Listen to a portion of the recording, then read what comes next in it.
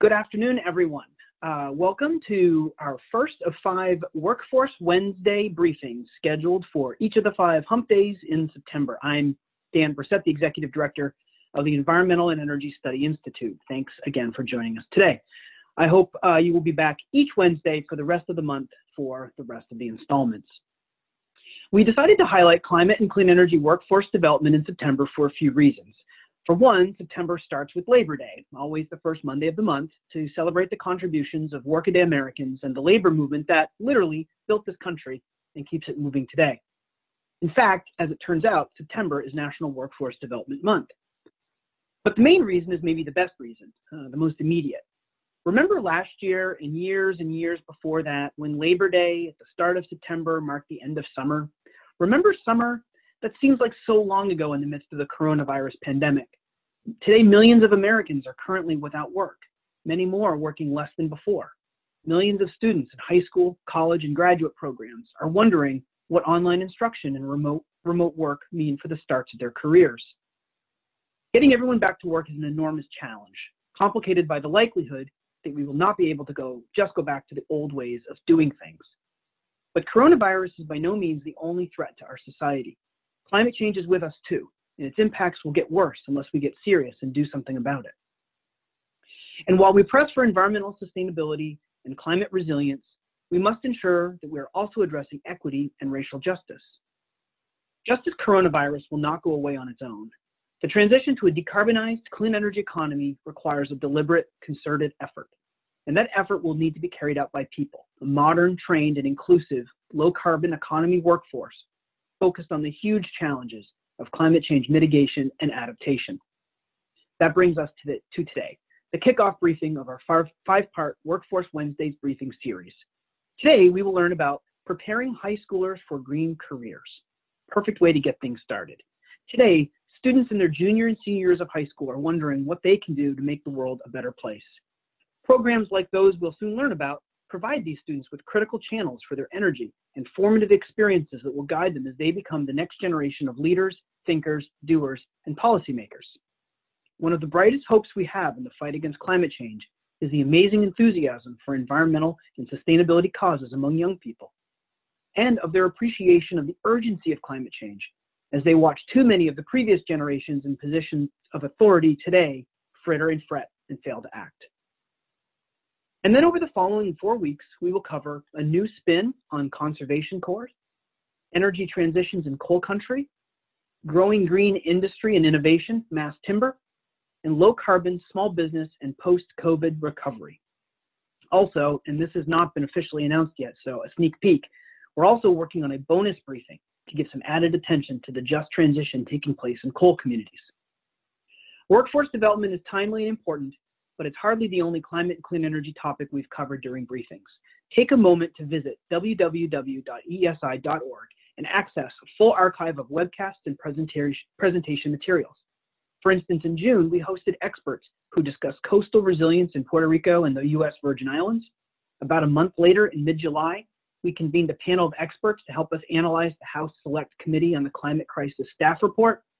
And you can also watch the 6 panels that made up this year's virtual Congressional Clean Energy Expo. And speaking of the Expo, care to guess which topic was the first on the agenda back on July 30th? I couldn't even remember. Well, I'll give it away. Clean energy workforce development. It's that important. When you visit us online, I hope you'll sign up for our Climate Change Solutions newsletter, which is a great way to stay informed about our briefings and receive our fact sheets and other educational resources. Before we get to our briefing and hear from our panelists, let me tell you how you can engage with us today and ask questions. After our final panelist, we will open up the floor for questions. But because we're online today, I cannot call on you if you have a question. So please follow EESI on Twitter @EESI Online and send us your questions in that way. If you'd rather, you can also send us an email to eesi@eesi.org. We will pull from your submissions once we get to that Q&A portion. And now, on to our panelists. Up first is Ben Gittes. Ben is a senior policy analyst for the Bipartisan Policy Center's Economic Policy Project. Before joining BPC, he was deputy policy director on the team that helped Howard Schultz, the former CEO of Starbucks, consider an independent run for President of the United States. Before that, he was Director of Labor Market Policy at the American Action Forum, where he researched and wrote about paid family leave, the opioid crisis, minimum wage, and immigration, among other issues. Ben was a member of the American Enterprise Institute Brookings Institution Working Group on Paid Family Leave, where he developed a model for estimating the cost of paid leave proposals. Ben, I'll turn it over to you. Welcome, and thanks so much for joining us today. Well, thank you for having me. I really appreciate this opportunity to help contribute to this conversation. It's a very important conversation. While I'm not an environmental expert, I'm here to talk to you about, give a broad overview of our workforce development system and ways to improve it so that we have more opportunities for career and technical education as our economy changes and develops in ways like to help support green energy initiatives and other developments just in other industries. So to start, it's just important to note that technological innovation, rapidly changing the economy, and the major workforce disruptions brought on by COVID-19 have both significantly elevated the need for Americans to develop new skills and transition into new careers. Before getting into what we need to change, let's think about how do we prepare workers for our economy now. I tend to think of our skills development system as targeting two different populations. First, for younger people who are just preparing to enter their careers, we tend to be heavily reliant on our traditional educational institutions. Education, we tend to have the objective of sending folks to college to obtain a bachelor's degree, and having a bachelor's degree is economically rewarding. As a result, high schools are largely aimed at preparing students for college, and we also, at this point in our careers or in our education, tend to view our education as a one part of your life that once you finish it, you're ready to enter the job market and don't intend to look back. But then for older mid-career professionals, we have a workforce development system that's there largely for them in case they are displaced from their work and are looking to retrain and transition into new jobs. And that's where a lot of our career and technical education is available, and that receives a good amount of federal support. So as a result, while we have this traditional education system for younger folks, our workforce development system is really more of a reactive system that's there for you in your career if something goes wrong. What we don't have and what we need in this mix is a more proactive workforce training system that is both effectively integrated with employer needs and is able to provide more viable options for those who don't get a bachelor's degree in order to build a career. And that system should really be targeting folks from the very beginning of their career. So there are a few shortcomings to note with our current system. First, despite all our emphasis on getting a bachelor's degree, only a minority of the US adult population has a bachelor's degree. About a third of US adults hold a bachelor's degree, and even among millennials, about 40% have a bachelor's degree. Moreover, college is not best for everybody. Only about 60% of individuals who attend college finish within 6 years. And those who don't finish college they tend to accrue the costs associated with it, with the student debt, and they aren't able to benefit from the degree credential that it can provide. Another shortcoming is that the folks who are involved in our education and workforce training systems and the economy and the businesses, everything is too siloed, meaning there's little integration between what people are learning in their education and the workforce needs that exist in our economy. To illustrate how this has played out, businesses have become increasingly reliant on education and workforce development for providing the worker skills that they need. As a result, over time, they've reduced their investment in training their own workforce. And they've become more reliant on the bachelor's degree, particularly in high growth industries, for screening applicants. As a result, a lot of the times where the job growth is, where the best career opportunities are denied to those who don't have a bachelor's degree. At the same time, education institutions are largely left to train workers on their own without little input from businesses. As a result, the degrees and credentials that workers have don't necessarily reflect the skill sets and competencies they have. And the result is a mismatch between the worker's skills and the jobs that are available. Some of the consequences of this have been a number of poor outcomes. First, from the student and worker perspective, there's highly disparate economic outcomes by educational attainment in the United States, with those who do not have a bachelor's degree being left behind. Just a few numbers to run through. In 2018, the poverty rate for somebody with a bachelor's degree was only about 4%. If you have a high school degree, that poverty rate increased to 12.7%. Even through this coronavirus pandemic and the resulting workforce disruptions, those with a bachelor's degree are doing okay. Their unemployment rate as of July was 6.7%. Folks with educational attainment at lower levels all grew to over 10%. The problems don't stop with just the students, however. The skills mismatches that occur because there's a disconnect between employers and education institutions has resulted that in employers having a tough time finding workers with the appropriate skills that they need. Leading into the COVID-19 pandemic, employers had a really difficult time filling job openings because they couldn't find those workers with the skill sets they wanted. And as a result, job openings in the United States grew and remained at record highs of over 7 million. Lastly, because our system is largely reactive for helping workers retrain, rather than helping them continue to learn and develop skills throughout their life, when it does come time for workers to change career paths, they often struggle to do so. And that's because by the time they end up needing to reskill, it is often too late for the system to efficiently help them. They don't know what jobs are out there, what training is available, or the skills they need. And they don't know how to communicate the skills that they already have in an effective way to future employers. Now, this issue is only going to be growing more and more apparent over time. According to McKinsey, and this is particularly because of the technological innovation we're seeing and the way it's impacting the economy. According to McKinsey, up to 50% of current US work activities could ultimately be automated. Now, that doesn't mean we're going to lose 50% of jobs, but it does mean that workers who have those jobs are going to have to figure out a way to transition to new work activities. And then also the workforce disruptions caused by COVID-19 will likely add significant strain to our existing workforce development system, as millions of workers will likely need to reskill in order to obtain new jobs. This will likely make the system even less effective unless we're able to improve it in a more proactive way. So rather than this reactive patchwork system that we have that catches people often when things go wrong, we need a more proactive system that meets the economic needs that businesses have, and also allow Americans who do not get a BA to build a viable pathway to their careers from the very beginning of their career. So how do we achieve that? Well, in my view, I think it should start with high school. High schools today are largely aimed and built to help prepare students for college, rather than building their careers.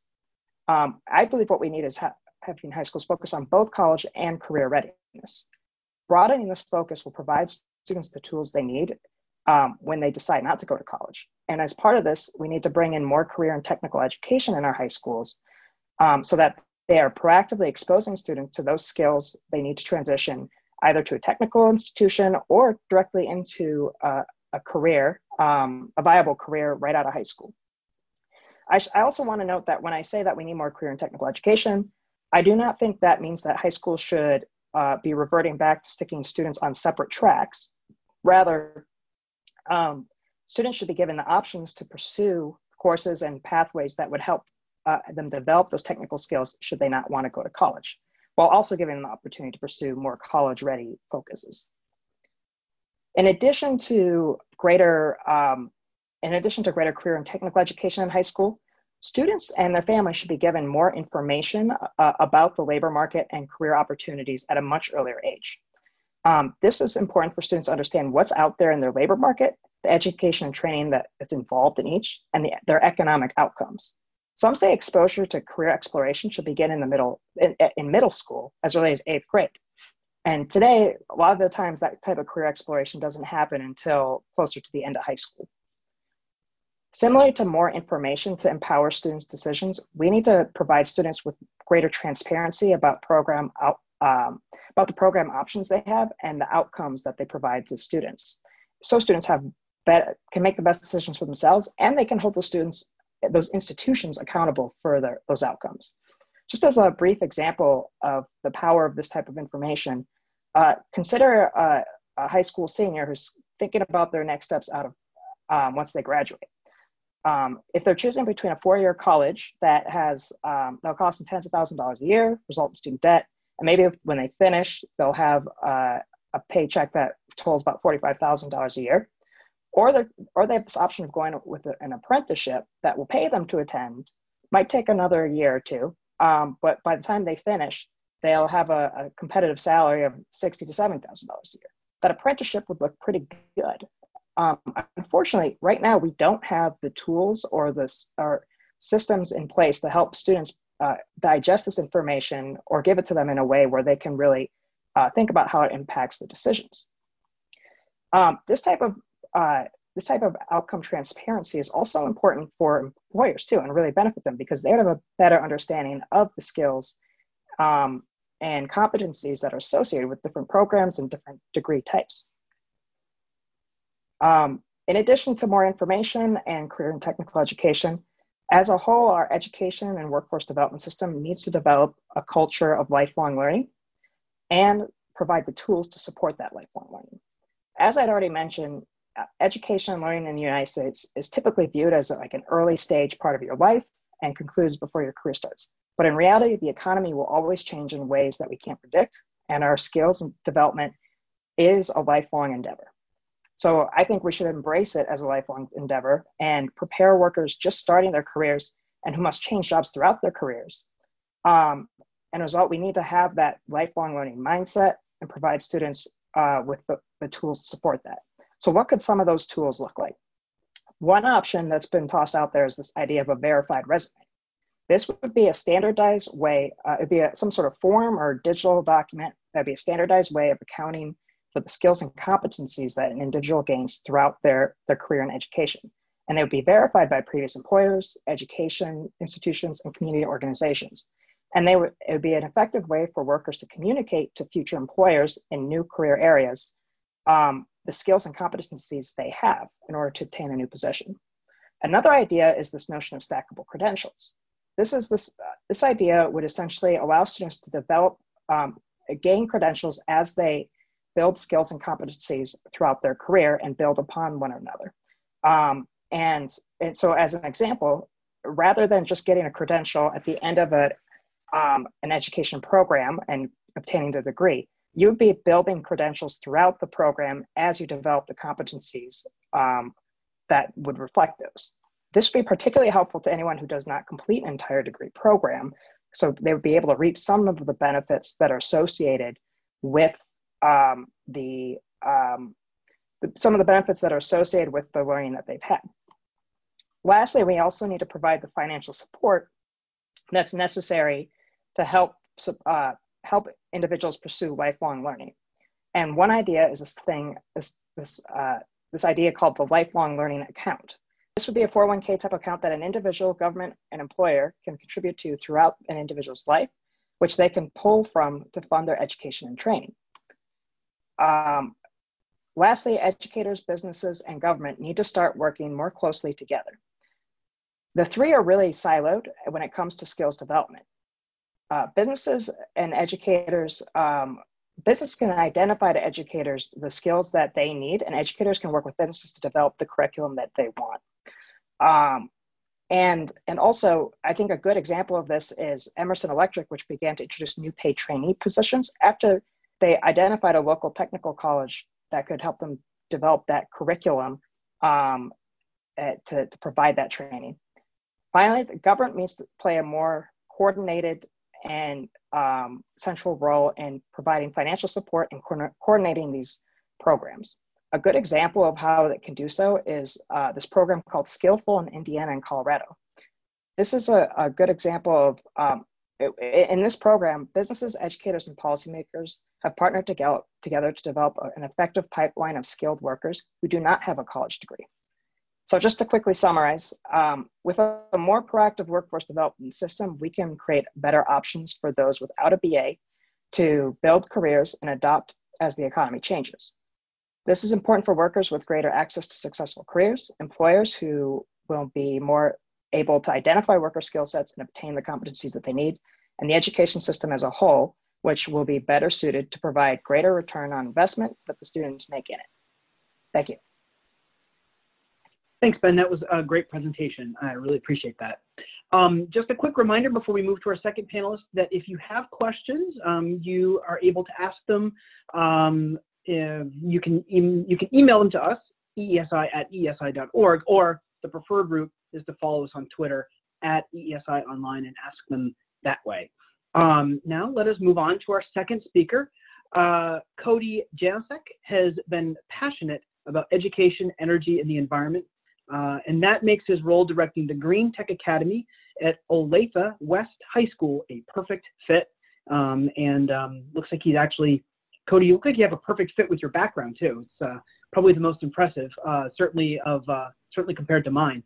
The Green Tech Academy is an innovative high school program where students learn in depth about renewable energy and sustainability through hands-on projects and experiences. Through partnerships with education and industry leaders, what Cody has done with the Green Tech Academy serves as a case study for programs also looking to develop the next generation workers for renewable energy and sustainability. Cody, thank you so much for joining us today. I'll turn it over to you. Thank you for that introduction. I'm very excited to have the opportunity to speak with you all today. I feel like what we have going on in the Green Tech Academy is incredibly unique, and I have a lot of fun doing it. So I'll try and stay under 3,000 words per minute when I'm speaking. But I hope to show you guys what a high school program could look like that would prepare students for jobs out there in the renewable energy workforce. Again, my name is Cody Janasek. A lot of people in my life know me as Mr. Janasek though, or Mr. J, and I am the facilitator for the Green Tech Academy at Olathe West High School. So our high school is located about 20 miles southwest of Kansas City, Missouri. We're a suburb in Olathe, Kansas. Our school district is the Olathe Public School District, and there's about 30,000 students in our district, making us one of the largest school districts in the state of Kansas. Throughout our school district, we have 21st century programs, and the Green Tech Academy is one of those 21st century academies. So these academies got their start back in 1999, where district leaders sought out feedback from individuals and businesses in the area on what a 21st century high school should look like. A lot of the feedback that they got is that students should be able to pursue different career studies and also build employability skills like problem solving, having the ability to set goals, doing self-management, and practice the interpersonal skills that you get when you're in a job. So the 21st century academies were created to address those feedback that they got and also to address the most demanding careers at that time. So we now have over 15 different academies in our district. They range in subjects from e-communications, business finance, engineering, and then the other academy that's at our high school is called the Public Safety Academy. So there's some things that all 21st century academies have in common. We interview 8th graders that are interested in our academies, and they can go from any of the middle schools to any of the high schools to attend those programs. So feasibly, I could interview an 8th grader that's would typically go to Olathe South, and they could come to Olathe West to be in the Green Tech Academy if that's what they're passionate about. So we all interview 8th graders, so they're in it for all 4 years of high school, and we have a focus on employability skills. And then the time in the academy is kind of capped off with a capstone project. And students are hoping to receive a 21st Century Academy endorsement from their program, depending on how much extracurricular stuff they do alongside that. So the idea for Green Tech is kind of a chicken and egg situation, but I think it emerged out of the planning for Olathe West High School. We're the newest high school in our district. Our first year we were open was the 2017-2018 school year. And throughout the planning process, we wanted our building to reflect what the most recent pedagogy was out there. You can kind of see my space is unique. It's got a lot of open space, solar panels, wind turbines, and they wanted a space that facilitated both student-centered instruction and project-based learning. So alongside this, we wanted to make it a case study in what a sustainable high school could look like. And we added a lot of really cool sustainability features throughout the school. There's adaptive lighting that's responsive to daylight. So if a cloud goes over, the daylight or the amount of lighting in a room might change. We have a rainwater capturing cistern up in the horticulture area to water plants and vegetables. And then outside Green Tech, there are 104 solar panels or 35 kilowatts of solar, so that the entire footprint of Green Tech is 100% powered by renewable energy. And it is the only 21st Century Academy to be powered by 100% renewable energy for the time being. Other academies, I hope, are headed that way. But the teachers and students typically really enjoy being in the building because it has an emphasis on sustainability, and the occupancy, health, and comfort is at the forefront. So the idea came about that if our building is going to be like this, there should be a 21st Century Academy located here that is related to renewable energy and sustainability. But that being said, our academy was also created in response to labor demands in the Kansas City area. As you all know, STEM education is incredibly important and not just Kansas City, but the nation as a whole. But Kansas City has a few large STEM companies that are based here. Garmin is also in Olathe that employs a lot of people, and Cerner. But our district reached out to the industry and businesses in the area, but also on a national scale. And one area that was identified was a need for additional energy and sustainability programs. Programs exist out there, but they're most likely focused on taking one course and not necessarily over 4 years like our program is. And our local electrical utility, Evergy, which it serves like 1.6 million customers in Kansas and Missouri, was concerned about the growing demand for energy workers and having to replace their skilled workers out there. So they're a huge partner of our academy. I actually have a quote here from them about their partnership with us. So Evergy views its partnership with the Green Tech Academy as a way to create awareness around careers in energy and build a pipeline of diverse, talented individuals into Evergy. Over the next 5 years, we hope to hire 150 line workers alone and want to recruit graduates of the Green Tech Academy and programs like it to fill many of these roles. Along with line workers, we project future opportunities, including relay technicians, cable splicers, and substation operators, making our partnership with the Green Tech Academy at the high school level even more important, end quote. So I don't think Evergy is unique in this situation for utilities, that they're finding themselves in a situation where they need a large volume of skilled workers in a very short time period. They said 150 line workers in the next 5 years, in addition to other roles that they know they're going to need. So that's in addition to two of the largest or the fastest growing jobs right now in the United States, according to the Bureau of Labor and Statistics, are solar installer and wind turbine technician. And Kansas last year actually generated 41% of its electricity from wind. So we know that the wind industry in Kansas is huge, and that there's going to be a growing demand for people that do wind turbine technician or wind turbine maintenance out there, especially in Kansas and the area. So we know that energy and sustainability is important for those careers, but it also relates to people that are designing buildings and a large number of other categories and careers that are out there that are really in high demand. So a consequence of this is that we have a curriculum that exposes students to a wide variety of topics and then has them gain as many skills as possible. Our curriculum is in the Career and Technical Education Energy Pathway for the state of Kansas, so it's very STEM and engineering focused. But new this year, we're actually adding the agriculture pathway so that students more interested in sustainability can pursue that with an agriculture focus. You'll also notice that we're geared towards project-based learning. The freshman year is mostly aimed at whether the students want to pursue renewable energy or sustainability. So in the fall, they take Intro to Energy, and in the spring, they take Intro to Sustainability. The fall, they explore topics like thermodynamics, building energy usage, environmental design, and they actually conduct an energy audit of our building here. And since our building was designed with our program in mind, they're able to access systems that give them real-time data on electricity, natural gas, and water consumption with 15-minute resolution. So if I gave you a graph on our water consumption at the school, you'd probably be able to figure out when passing period is and when lunch is and when school gets out. It's pretty cool.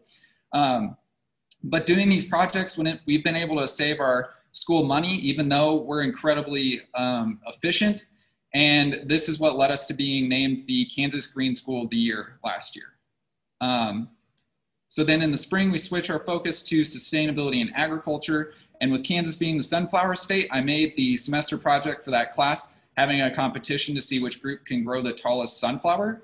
I give them a bunch of soils and fertilizers, and they have to record everything they do. Every drop of water they put into that Home Depot bucket with their seed, they have to record it, and it's really cool, very hands-on. So again, they choose their specialization after their freshman year, but I'm going to focus on the energy pathway here. Their sophomore year, they take a course called Energy, Power, and Society.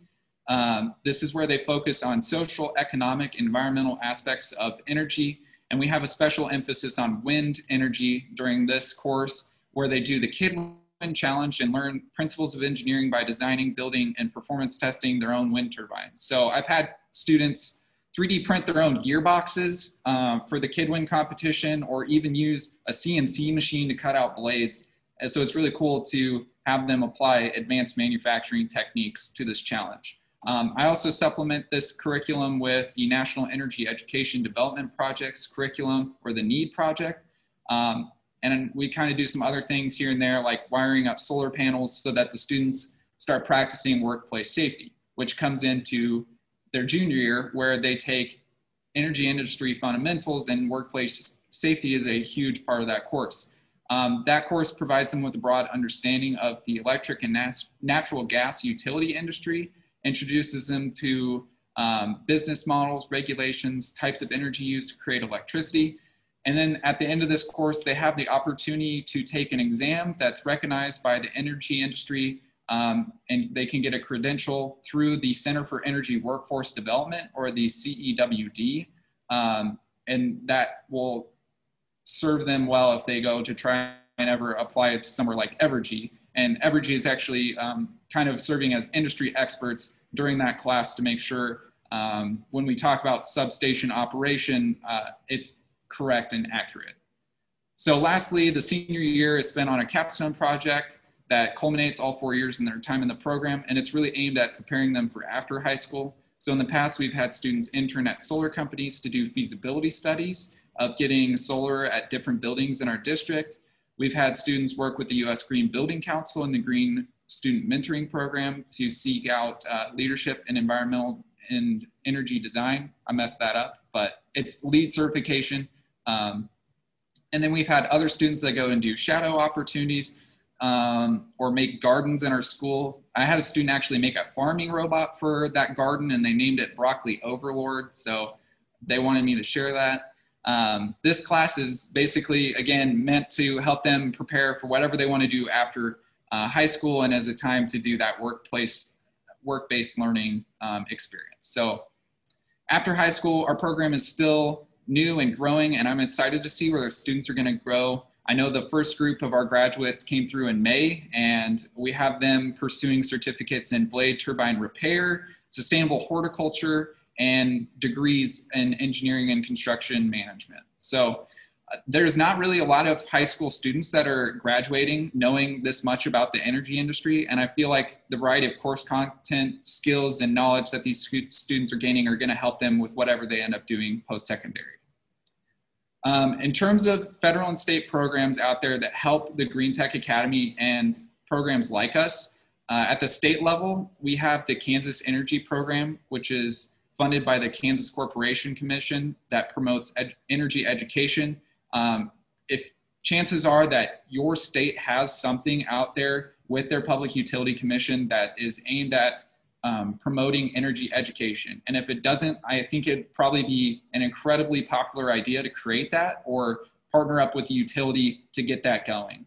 At the federal level, we are a career and technical education program, so we receive funding from CTE funds and for both our energy and agriculture pathway. We can also use Carl Perkins funding to go towards purchasing new equipment and software. So definitely fund those. They help us out tremendously.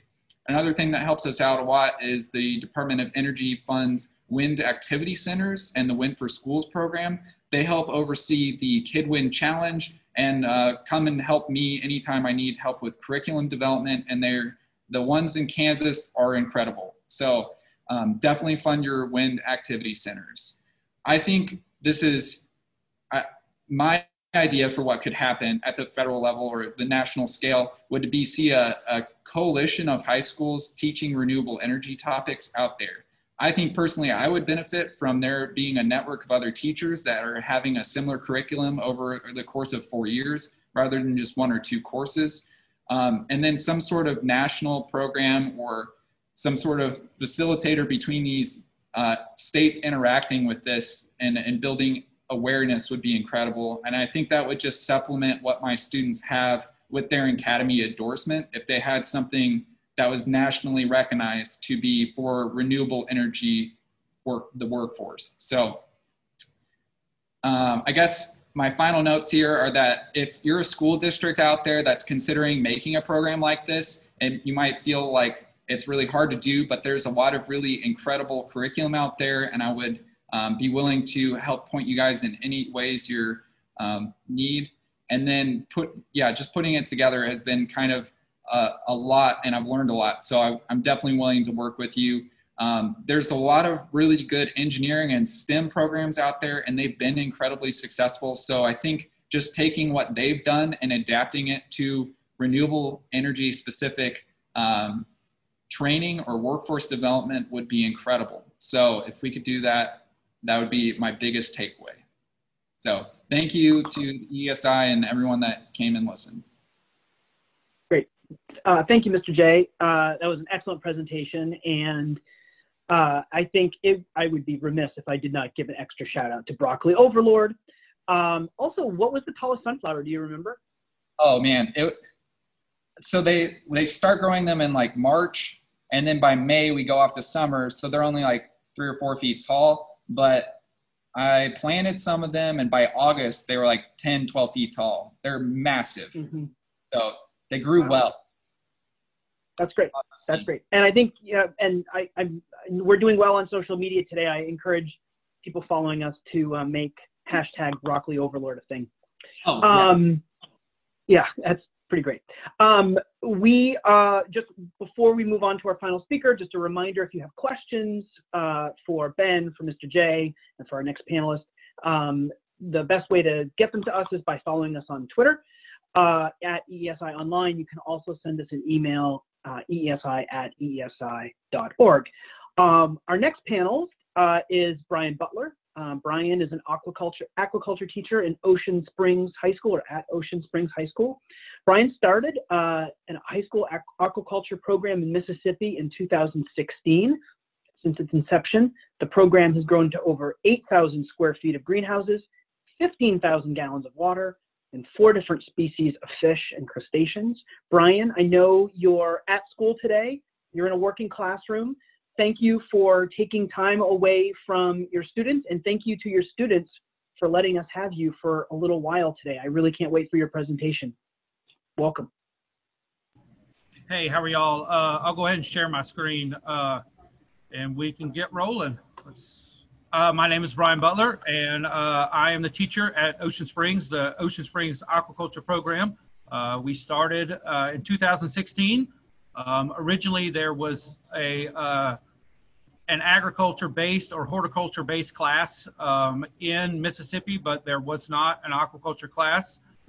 So I spoke with MDE, which is the Department of Education here, and we were able to add the program itself to the curriculum, which we had to build from scratch and work from with the students themselves. All right, so all 4 of our greenhouses are 30 foot wide and 48 feet long. We have 34 400-gallon systems in each one. I have 22 running freshwater, and the other 12 are running saltwater right now. They originally are just now building them to start up for the year. This is what the inside of each one of them looks like in the beginning. They have started spreading out their seeds and getting all their plant-based stuff ready. Their first project they work on is a floating type of aquaponics system. Those systems are generally started with their seeds. The first batch they like to run is usually a vining or a leafy green type of plant. We have just introduced our first species of fish that we work with. Always from August to December, we start out with catfish. Catfish is a leading producer of aquaculture in Mississippi. We're one of the largest producers in general of catfish as well. And so we always start out with catfish. Those catfish are then released out into the tanks. Each tank gets 50 to 60 catfish per tank. That allows me an allowable grow rate. By the end of December, we're able to grow and move those catfish into a larger pond type setting to where we can continue the grow out process. Here's one of the final weights we have. This is one of the fish right before it was transported. The reason we do the 50 to 60 fish is because the overall growth of them, they will not be sustainable in a 400-gallon tank. If you put more than that, right at that point, I'm just catching the end of the run to where they will start banging into each other, or even to where they need more room to grow from the original 400-gallon tank. At this time, they've started moving their plants. The plants will then be transferred into the tank, or they will build their own self-designed aquaculture or aquaponics system. The systems basically take and re-clean the water. That way the water is sustainable and we don't waste any water that comes out of any of the systems. All of our excess wastewater is used back in broodstock and put back into the systems for seeding or for digestion within the plant cycle along with. Plants have started to grow now. This is a run they did with some tomatoes and also some eggplant. The eggplant you can see is on the right-hand side, and the tomatoes are starting to grow on the opposite to that. Leafy greens as well, kale, watermelon, and things of that sort. All of the vegetables and food that they raise in class is consumed in class or distributed throughout the school in the classes with culinary that we have as well, or the marketing classes that they use for different applications. We've also supplemented our cafeteria as much as we can as far as tomato production to go towards our leafy green salad bars that we have every day. I can't keep up with the total number. We have about 2,200 students, so I can't keep up with the overall concept, but I can supplement and help them to keep going. At this time, you can see cabbage and tomatoes are starting to grow really well. We're starting to pull cabbage, tomatoes, okra, things of those sorts. All the students take them and begin to use them for other applications. After that, we've switched over now. We are getting our first level stages of our striped bass. Striped bass is one of our restoration projects that we do. The striped bass themselves are released at the end of the growing period for a sport fish application that we work on. We release these fish in order to put them back into the water so they can be later caught by other fishermen and used in other applications as well. So start period here. This is day 2 of the fish collection, and they are starting to put them out into the tanks. Here is probably a 2 or 3 week growth on the beginning. I'm usually getting different patterns as well. Depends on the actual fish, but this is probably a month and a half or so in. They'll start doing weights and measures on the fish. They log their growth. They log the growth of their plants, and they're able to see which feeding rates and which tank situations allow their fish to grow the most. The goal is to get them to 5 to 7 inches. That is my good tag rate, and that is a good spot to release them. At this point, all of our vegetables are growing really well. We're starting to pull cabbage out. We're starting to pull collard greens, as you can see here. Then the collard greens are taken to our culinary class where they're cooked. And then we all share a meal of collard greens and things that we are able to do. That adds into our tank to table program that we run. A lot of the food that we harvest, including fish, are used with our culinary classes, and they cook them in class and then distribute them to the teachers throughout the district. We're growing here now, getting a little bit more into our cucumbers. These cucumbers were all taken and pickled. We actually made an aquaculture run of cucumber pickles and handed out to the students. It's getting into tomato season. Tomato plants are starting to get a lot bigger. My main run that they like to do is a cherry tomato, different variations of that. Originally, I started doing like a beef stock or something of the larger lines. The problem with that is it takes too long to get red, and the kids get antsy about not being able to harvest them and eat them fast enough. When the tomatoes take too long, they tend to want to pick them before they're ready so they can take them home and ripen themselves. Couple cabbage pictures we're running through here. Last year we even tried a little bit of a run with beets. We did a beet run that we didn't think would work, but it was actually done on a floating aquaponics system to where the beets were never actually in the water. We just used a root-based system to employ them to get their nutrients. That was coming fresh from the fish tanks, and they were able to pull all of their nutrients and everything directly out of the water. After about 2 or 3 months of running the plants and everything, we always run into a pest problem. It's right when the weather changes, everything starts to cool off or warm up. So we'll switch over. As you know, Mississippi has a very high climate. Right now, heat index is probably about 105. And it's about 94 degrees outside. So as the time changes and it starts to cool off a little bit is when our white flies, black flies, and other aphids start coming in. This is when, instead of using a pesticide-based program to keep us close as we can to being organic, we use a employment of ladybugs. The ladybugs are locally grown, and we get them and use them for our pesticide protection. They go all throughout the greenhouses, and they are what individually disposes of all of our pest issues. It's a real big day for the kids to release the ladybugs. They like to put them back into the systems, and then eventually they will go out into the environment as they were originally. Here's some smaller up pictures from there. And so the students will put them on. They will eat the white flies, attack the aphids, and other of those means. We've now gotten to the end of the run for freshwater, and these fish are then transported with the help of the University of Southern Mississippi and the Mississippi Department of Marine Resources. They were released out into the wild. Last year, we released about 1,100 fish.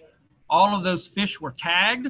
We tag all of our fish so we can keep a track of where they're going.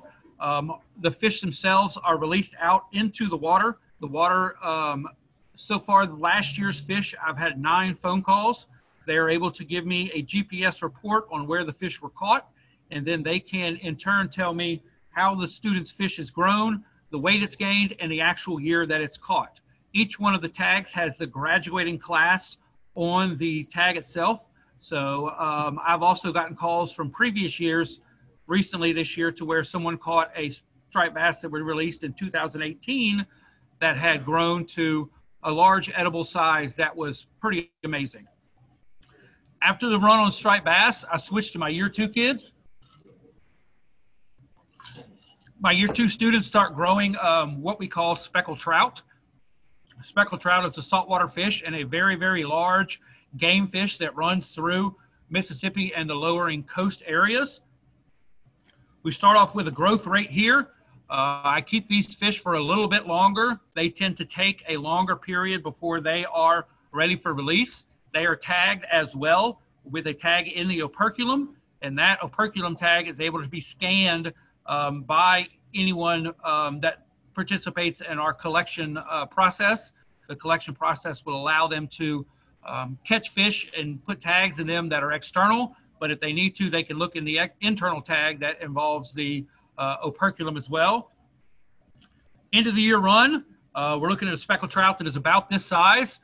We've had these speckled trout in the tank now for about 7 to 8 months. We start in a September and harvest late April, early April before the school year gets out. Process is the same. They will have these fish and they will use them to put back into the water and allow them to be caught at a later date. The aquaculture program itself is using the water for the tanks. I take all the salt water that comes off of these tanks and put it directly into our oyster tanks. Our oyster tanks are where we grow our oysters from spat. With the Department of Marine Resources, they come over, we spawn a series of oysters, we pull the spat from those oysters and then get them to attach to our systems with our old shells that we recycled from before. And so all of our wastewater goes directly back into the oysters, which adds to their feed and allows them to grow and then be released at a later time as well. Along with those, we add in a run we do on crawfish. They do a crawfish, which is a locally pulled crawfish out of Louisiana. Those crawfish are taken on by each student. They do that along with our marsh grass products. We grow a lot of needle brush and things like that for restoration of sunken in areas or areas of erosion in the natural environment. Instead of putting in a bulkhead or a series of rocks, we always like to replant a natural grass that we grow.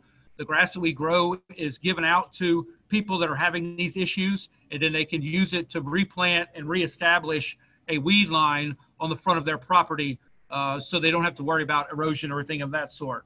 So you can see here where the crawfish are and where the Spartina are growing in to help them add to the growth. The plants in here absorb the waste from the crawfish, and that's where they get most of their nutrients, plus a supplemental feed that we give them to add back to it.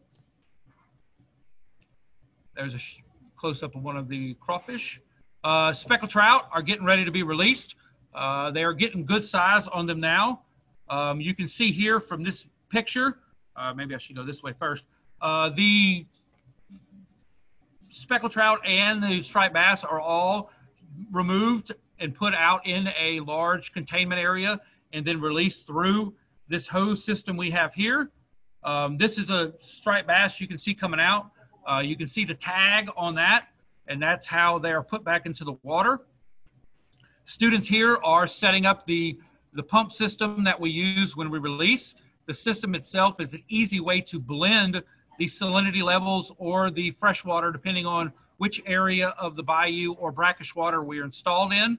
That area will be set up to, if we keep our fish at 8 parts per thousand, we get to the bayou where we're going to release them. If we've had some rain, we've had any other conditions, the water temperature there will change, and we'll have to adjust our fish to the new setting.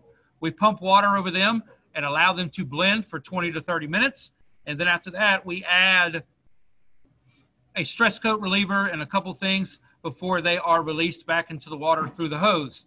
As soon as they're released, they hit the bottom, they take off swimming, and we wait to catch them on a later date. I spoke before about a collection picture. This was a striped bass that was caught. This is a 2018 fish that was caught in 2019. It has tripled in size, if not more.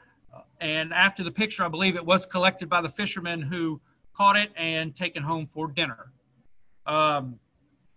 As mentioned earlier, a lot of these classes are based on jobs and working with CTE. Our main program that we install with is the Gulf Coast Research Lab. The Gulf Coast Research Lab is a huge beneficiary to my students who are in year 3. My Aquaculture 1 students that do freshwater are always going to be sophomores. My year 2 students are going to be juniors, and then my year 3 students are going to be seniors. These seniors travel to the research lab and to the Department of Marine Resources to work during their given block of the day.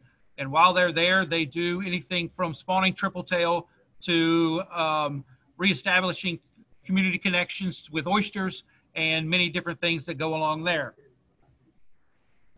This is a picture here of the beginning of our grass project. That grass triples in content and in size and is used to spread out all the way through. And our current numbers up to this point, we've released 2,405 spotted sea trout and 2,800 striped bass.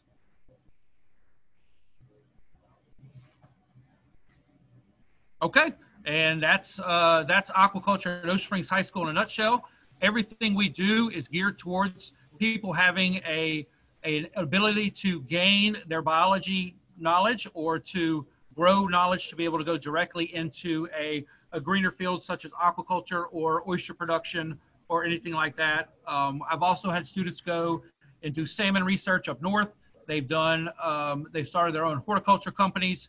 They've done Green Roots Food, to where they will build a greenhouse and have the ability to do aquaponics and then take that food and sell it directly back to the local grocery stores or at markets and things like that. That's a delicious presentation, Brian. Thank you very much for joining us. We never repeat briefings, but we might have to make an exception because those collard greens looked way too good to miss. And if we could be in person, maybe there may be some ethics rules, but on the Hill. But man, that was really great. Also, just to give you a peek behind the curtain, the ESI Slack channel was off the hook. The ladybugs, the crawfish were probably the most popular species that you showed. But one thing that someone noticed was all of your students looked happy in your photos. And I think that's just a great testament to you as a teacher, but also the program, and what an amazing experience. So congratulations on that. What's that? Sorry. No, I say I basically have to fight to get them in every day. Even as hot as it is now, we have 2 greenhouses for freshwater and 2 for saltwater. And so they are out there until the bell rings and we come sprinting in. It's about a 30-yard run from the building itself. So we've come running in many a times just for me to run back out with the next group. So it's a lot of fun. That's awesome. We're going to move into our Q&A. We have until 1:15 or so. If we've been getting questions online, so thanks to those in our audience who have been submitting those. And if you have questions that you haven't yet submitted, you can follow us on Twitter at ESI Online or send us an email, eesi@esi.org. I'm going to introduce my colleague, Amber Todoroff. She is going to kick off our Q&A today. She's also the organizer, not just of today's briefing, but I'm pretty sure the whole reason we have a Workforce Wednesdays briefing series. So we all have her to thank for pulling us together. Amber, I'm going to turn it over to you for the Q&A. Great, thanks, Dan, and thanks to our awesome speakers. This was great. I really enjoyed listening to these great ideas and programs.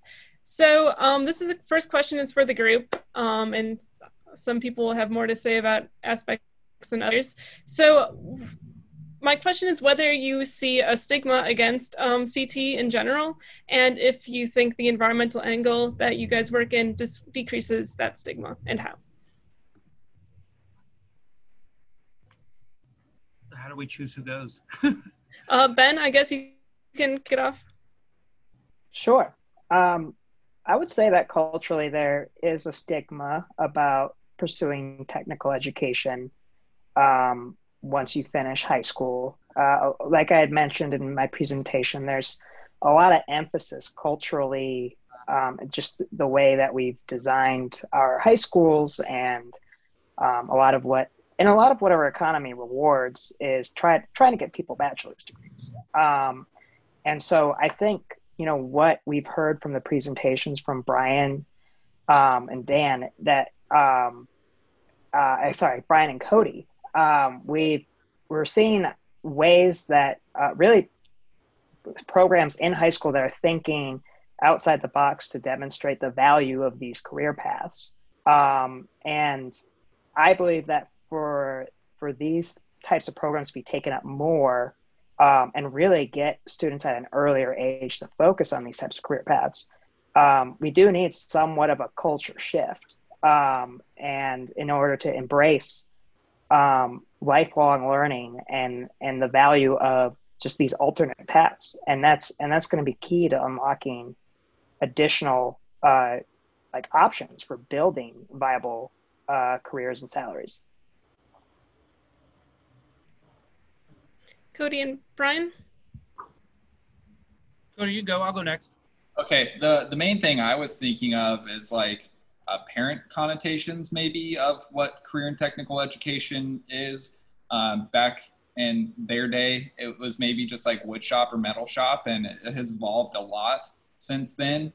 And I think something that talking with Evergy has kind of made me see is that they want parents to know that if you work at a utility or if you work for anywhere, you don't necessarily have to do the most dangerous thing there is. Like, we do need line workers. We do need people that go and restore the power during a thunderstorm. But we also need like human resource workers and other people that are knowledgeable about renewable energy out there. I think the thing I've seen too, you brought up the difference between maybe like what CTE is classically versus incorporating this environmental and renewable energy portion. I've seen that there's a lot of stuff out there that's like maybe under the umbrella for energy in the CTE world. And I know that my students are definitely more enthusiastic about pursuing careers in solar and wind than they would be fracking, for instance. So the kids want jobs in solar and wind, but maybe not those like legacy CTE jobs. Okay. I'll piggyback on what Cody said. It's not your grandma's CTE, as we always say. We have 9 programs at our CTE center that travel anywhere from engineering and robotics to allied health to aquaculture. We have a teacher academy that we run as well, and everything is geared directly towards that career field, whether mine would be going into aquaculture or anything biology related. The engineering program is huge. They send to universities all over into the mechanical and medical and all those engineering fields. Our allied health teacher is basically putting nurses in the middle of it, and she has had this is her 15th year. I'm sure she's had thousands of nurses come out of her program that now are fighting COVID and fighting everything else, doing the positive influence that they have there. We also recently added a shipbuilding academy to where our students are working with our local Ingalls and some other areas to where they are training and working directly in building and designing aircraft carriers and different ships to where they can put their field and knowledge directly into use after they get out of high school. So that's one of our biggest things here is the fact that they can take a class or take an environmental class or anything of that line and know exactly where they want to go. Same with Cody. My kids are in as soon as they can. I do a lot of I had to take out like 100 slides out of my presentation, but I do a large thing with 8th graders and 7th graders to where they come tour, they come get introduced to everything, and they're ready in 8th grade. They can't take me till their sophomore year because I'm the only one, but the normal state regulations say I can only have 27 kids. So I have to keep it at those numbers. But if we could, like Cody said, they would be in from the beginning and run all the way through. It's such a vast amount of knowledge they can gain from any of the CTE programs and then be beneficial to them after they get out of school. So yeah, the stigma is kind of changing, but it's still there. Like you said, your mom and dad feel like we're just in here building birdhouses, but we're doing many, many more things anywhere close to that. That's great. Next question. So what are the biggest barriers to increasing access to CTE in public schools, and how can federal agencies better support CTE programs? And I guess we can start with Ben again. Okay. Well, I would say one of the barriers is there's been the shift towards so a lot of high schools traditionally used to put students on certain tracks. They would identify a student and say, well, you're going to be on a vocational track, another student, you're going to be on a high school track, a bachelor's degree track. And over time, that had its own problems of essentially lower middle class students would end up in vocational tracks, and upper middle class students would be headed to college. And so they took a step back from that and really wanted to open it up to really the opportunity to go to college for everybody. But what ended up happening was we just ended up having too much of an emphasis on college, I believe, without providing opportunities to have students pursue career and technical education. So I think one of the things that could be done is a lot of our is really provide more funding from the federal and state level for career and technical education, and also and from a standpoint of the students is really exposing them from a much earlier age of the value of that career and technical education in terms of what careers they would provide. Cody and Brian provided a good overview of just where their programs lead their students to, and to these high growth industries. And so that, I believe, would provide a lot more interest in pursuing those career paths, talk about breaking stigma that we've just mentioned. And I believe those combinations of things would go a long way.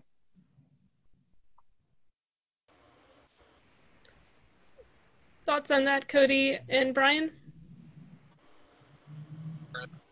Well, I was going to say same thing. It's that money that would be involved in getting the kids in, and the biggest concept on it would be, going to college. And the college thing that we're lucky and fortunate here, which Perkins helps a lot with, is we are pro-based with our local junior college and local colleges as well, to where students who complete my program or students who complete allied health or robotics or culinary or anything like that are able to go directly into the field. They can also go to a junior college and get 2 years free of that junior college, which will allow them to pursue before they go to a larger university if they need to. So if they have any reason they want to stay close to home, whether it be a job or grandparents or anything like that, they can do our local junior college to get their first 2 years of aquaculture or their first 2 years of whatever it may be, and then pursue after that, or even go to a large university to get their master's or doctorate. And my internet connection is slightly unstable, so if I cut out, I'm sorry. But I'm thinking at a high level here. I know my district, like I said earlier, has 30,000 students in it. It's huge, and we're really fortunate to have the resources that we have. We have someone in our district that's solely aimed at CTE coordination, and they have people working in their office. So I think there's 30 plus different programs out there. What I would say, though, is that there's going to be a lot of school districts that don't have those resources, and how can you eliminate as many barriers as possible to adding these new programs for those districts that don't maybe have a CTE program. I know states typically have statewide Department of Education like CTE things, so however we can send them information on how to start these programs would be awesome. And then having just recently started this program, it would be fantastic to give them additional money for equipment when you start something new, and the additional funding could maybe go towards that, because solar panels are not cheap. No. Thanks, Amber. I'm going to ask a question that came into ESI from our audience. So the question is, how do you get the materials for your classes? Do you seek sponsors, or do you, and whether or not you pull in information online, and sort of what those types of resources online might be? That's probably a little bit more for Brian and Cody, but Ben, I'd love to hear your thoughts too about sort of maybe there's a public-private partnership behind some of these programs. I am a 24-hour-a-day grant writer. Any chance I can find to offset the cost of anything that I may do for my school.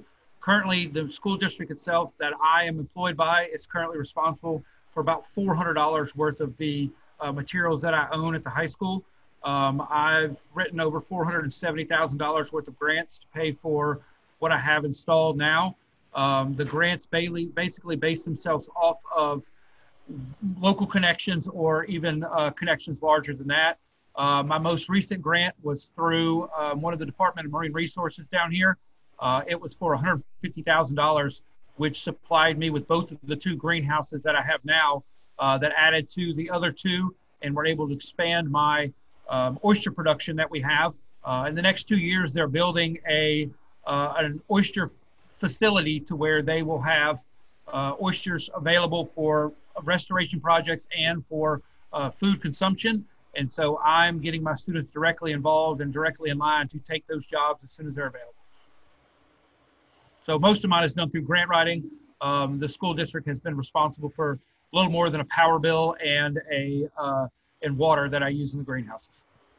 Brian, that's incredible. Yeah, I think definitely, again, my district, we're fortunate to have a lot of resources. Our program has a budget, but I've written a lot of grants, maybe not nearly as many as Brian. I got one for a wind tunnel, and then another one we won resources to do energy audits throughout middle schools and different schools in our district. So kind of like listening out for where those are at is a good tip. I do have an advisory board. So I think most career and technical education pathways have advisory boards. So I'm constantly like putting ideas out there for my advisory board and offer up sponsorships. We have an electric vehicle. I don't know if you can, I hesitate to turn you directly into the sun, but we have an electric vehicle, and I'm going to turn it into like NASCAR basically, and sell some sponsorships and different things to get funding for that. So definitely not just our own budget that pays for everything. Ben, what do you think? Do you have thoughts about sort of what the proper role, what the opportunity here is for private-public partnerships around some of these programs? Well, I think what Brian and Cody are describing is a lot of what we need more broadly, and it's really I think of it as kind of, you have a partnership between government, institutions, and business, and some of the funding's got to come from the government, but having partnerships between businesses and educators directly are important for not only providing the resources that students need to learn, but also to help steer the education and training in a direction that will best prepare those students for the types of positions and opportunities that those businesses want to fill. Thanks for that. I really appreciate it. We are at the 1:15 mark, which means our time together is coming to an end. I have to very sincerely thank Ben, Cody, and Brian for your excellent presentations today. Could not have imagined a better start to Workforce Wednesdays, and I really enjoyed sort of hearing your different perspectives on this really important topic. And your presentations, Brian and Cody, didn't make me nostalgic for high school, but I am jealous that I didn't get to go to one of your high schools. And I had a good high school. But thanks so much for bringing all of your insight and perspective with us today. Let me thank Amber as well as the rest of our policy team, Ellen and Anna. Let me thank Omri and Sydney and Dan O'Brien and the rest of the team for our help pulling this off today. This is also our first briefing of our fall internship period. So let me thank Emma, Hamilton, and Joseph for helping out with us. We're not exactly a school, but we do try to keep our interns. We've kept our interns around since we've been remote, and we couldn't do what we do without them. This is also the last briefing that Grace will be with us. She is departing us tomorrow because we have a long Labor Day weekend. So thanks again to all of her contributions over the summer. If you missed any part of our briefing today, never fear. You can visit us online, eesi.org. And review an archive, written summary, slides from today's presentation. If you have a moment and you would be willing to take the survey, there's a link on the screen.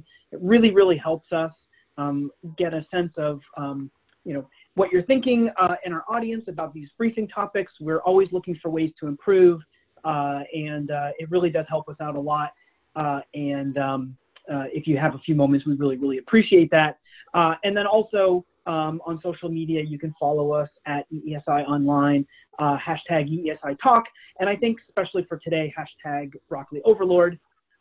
This is the first of 5 Workforce Wednesday briefings. The next one will be a new spin on Conservation Corps. That's next Wednesday, same time. Hope you'll be able to join us for that. And if you just are looking for the best way to keep up with the EESI, all of our briefings, all of our materials, please sign up for our newsletter, Climate Change Solutions. It comes out every other Tuesday, and it is chock full of all of climate policy goings on, as well as all of the stuff that we're up to at EESI. We'll end there. Ben, Cody, and Brian, thanks again. Thanks, Amber. Thanks to the rest of the team for a great start to Workforce Wednesdays, and I wish you all a great rest of your day. And good luck to your students, Brian and Cody. Cody when they get there, and Brian students you have now. Good luck to them, and I hope they have a good and productive year. Thanks so much.